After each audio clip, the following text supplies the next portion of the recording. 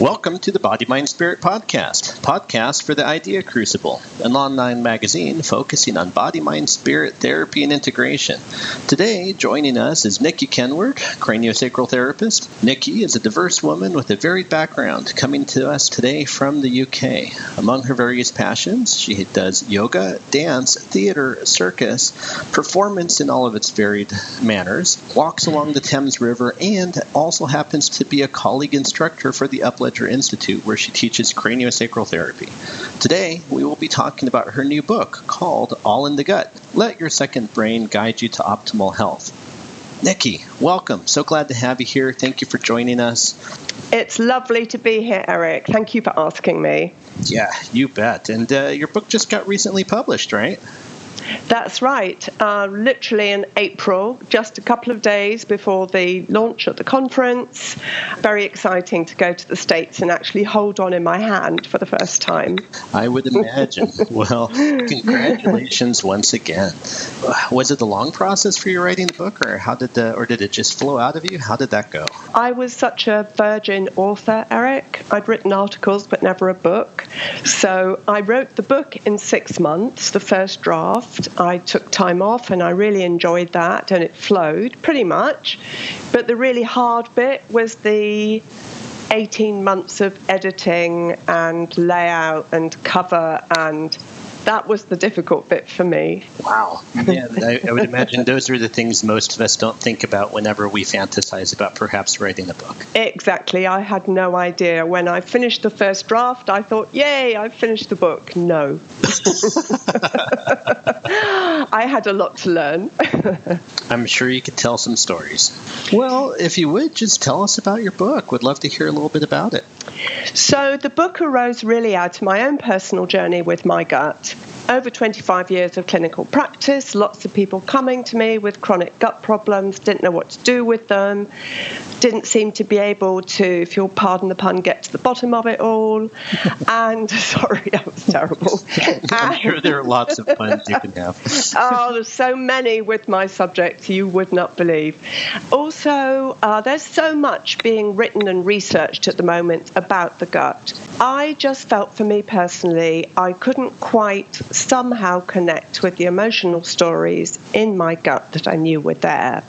So that was my jumping off point, and that's what my book is about. It's about showing people how I got there and hopefully helping them to connect with the emotional history in their gut so they can facilitate it to be functioning in a more comfortable and healthy way. A lot of directions I could go with that just introduction you just gave. So one of the first ones is you mentioned that the book is kind of a combination of your personal journey with your own gut, your experience with clients, and then also the interest in research currently. Yes. And as a fellow practitioner, I always get interested by the intersection between our own stories and the stories from our clients and how that helps us develop as practitioners. Could you talk just a little bit about how that interface has worked for you and how it shows up in this book?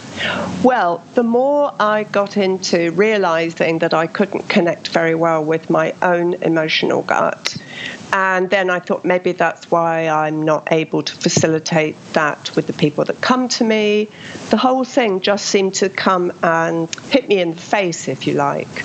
I just thought I really want to explore this and look at this and work on myself. So I started reading about it and trying things out with my study group, and it became increasingly fascinating to me. So yes, that interface is really interesting, and more and more people were coming with chronic gut problems that, they'd got nutritional help and advice, but that wasn't sorting the problem out. How my journey was too, I knew there was something underlying that, and it was very tantalizing. It was like I couldn't quite reach it, and now I feel I'm starting to make more connection. I don't think I've found some magic cure or mantra or hands-on protocol or silver bullet. I don't think we're that simple. I think we're complex, and I think the gut is particularly complex. But what I hope to offer people is another way of looking at it, and maybe a new awareness of how they can work with what's happening and understand it better. Okay. Well, let's talk a little bit about the different way of looking at it a bit, because you also mentioned that a lot of your clients were coming to you with nutritional advice and then kind of alluding to this being something different. Could you expand on that a little bit? Well, a lot of people that when they initially have chronic gut problems, whether it's inflammatory bowel or irritable bowel or Crohn's or celiac or diverticulitis or a whole range of things, the first thing they do, quite understandably, is look at what they're eating, their diet. They may go and adjust their diet in many ways, take out gluten or dairy or, have an individual diet plan. And that's all good and dandy. However, they would then come to me saying, but I've been doing all this and I'm not a nutritionist. So why am I still having these problems?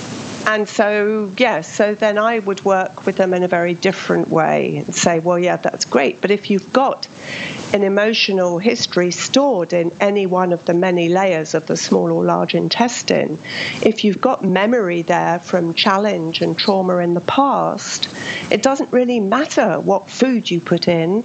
Your gut is going to react to that food in a certain way.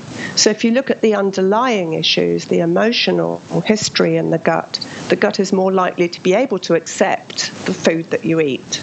Does that make sense? It does. Well, it definitely makes sense, and I can imagine we might have some people listening where that might be a little bit newer of a concept. So how does trauma affect the gut? And how does emotional history affect the gut? Well, massively, both fight, flight, and freeze. I think when we have, for example, let's take a child who's had a traumatic experience, something that happens to a lot of people, and they often will go into freeze. They will dissociate from the overwhelming emotions and the intensity of the situation they're in order, of course, to protect themselves. They don't know what to do with all this emotional experience they're having. So part of that dissociation, it seems to me, is often storing stuff in the body and often in the gut, and the gut goes into a kind of freeze mode.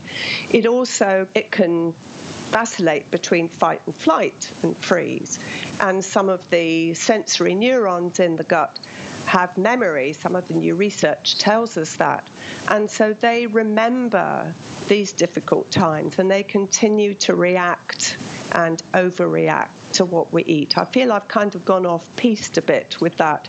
It is a new concept, and when you get your hands on and you can work your way with intention through all the different layers, the different cells in the gut where you're drawn to, you can find the history, the tension patterns, the strain patterns, just as we do as body workers elsewhere in the body.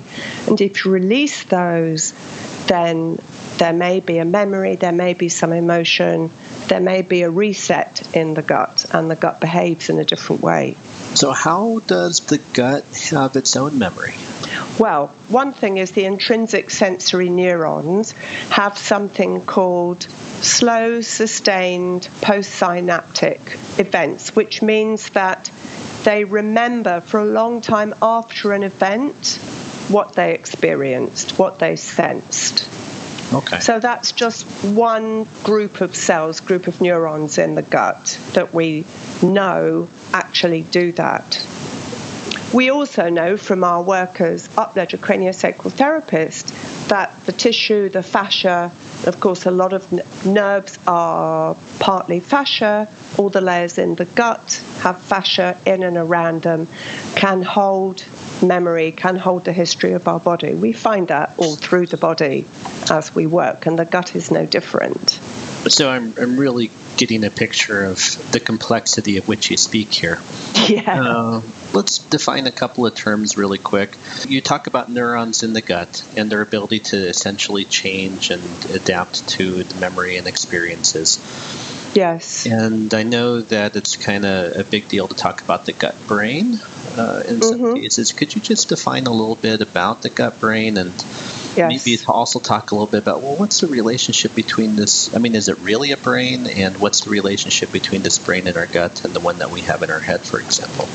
Sure. So we know that the enteric nervous system, which is the name for the nervous system in the gut, the enteric nervous system, we know that that has a superhighway to the brain via the vagus nerve. And most of us know that, the gut-brain axis. And there are many more messages and signals that go from the enteric system to the brain in our head than go the other way.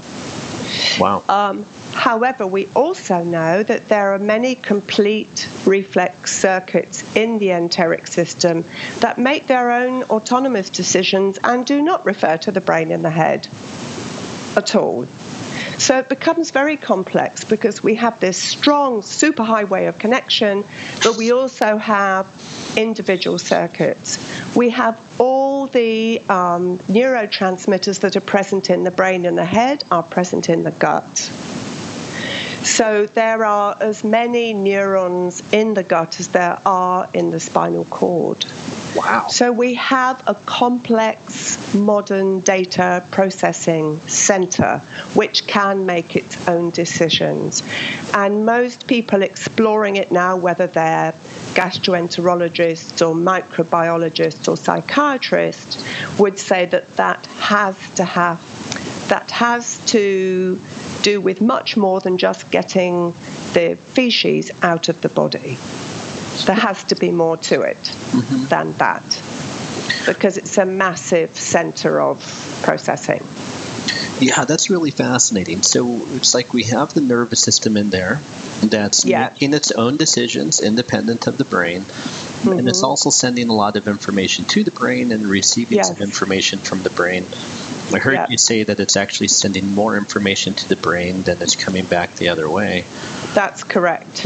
What might be some of the decisions that the gut might make that would be independent of the brain?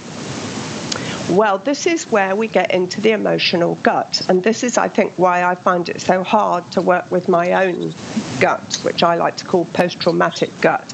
Because it felt like my gut was making its own decision when to do something or when to be sore or when to react to something, quite independently of anything my brain was doing or I was aware of cognitively. Oh, that's a good point. Okay. And so then I think, well, why are you doing that? I don't understand. What's that all about?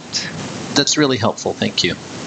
So continuing to talk a little bit about the structure of the gut. Okay, so we have the belly. We just talked about there being sort of a nervous system there.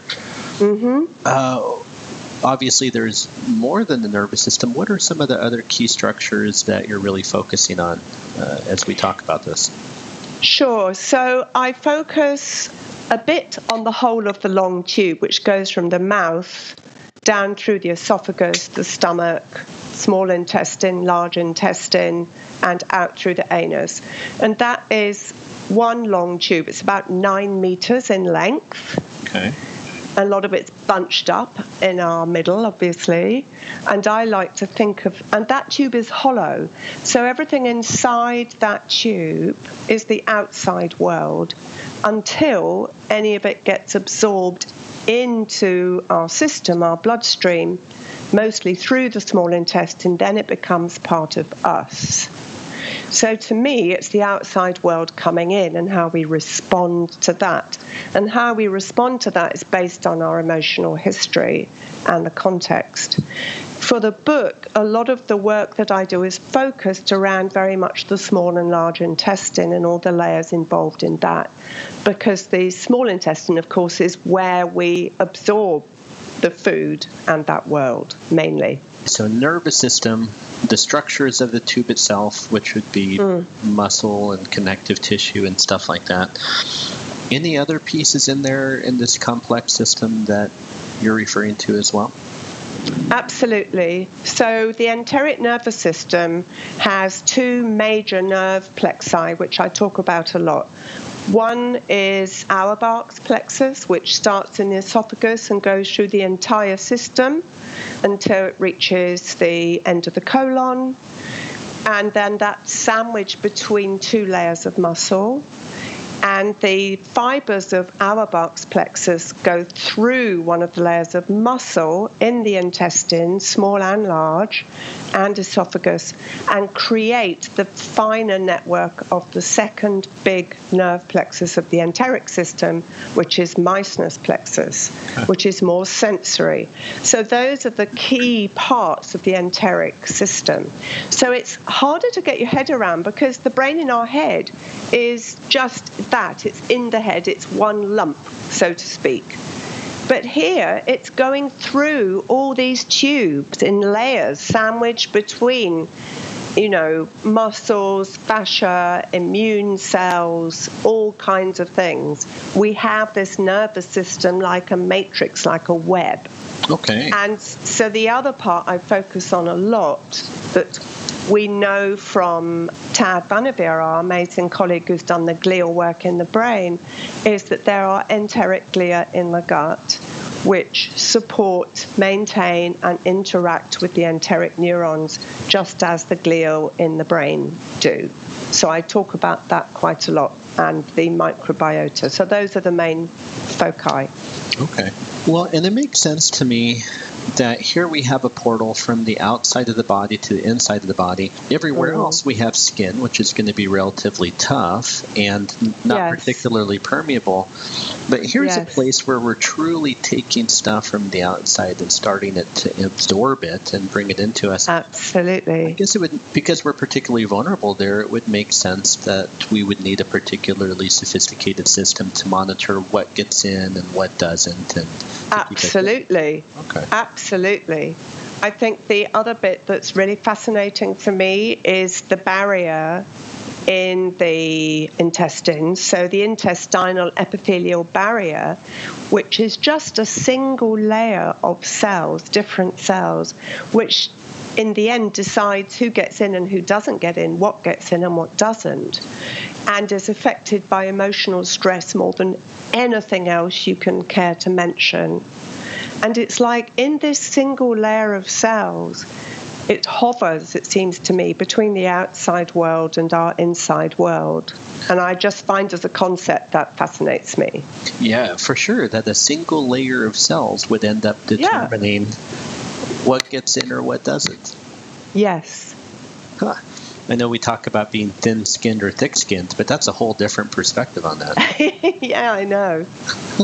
Absolutely. All right, so before we go back to big picture on the book again, the one other thing I want to follow up on, you did mention the microbiota or the microbiome. What is that and how does that play?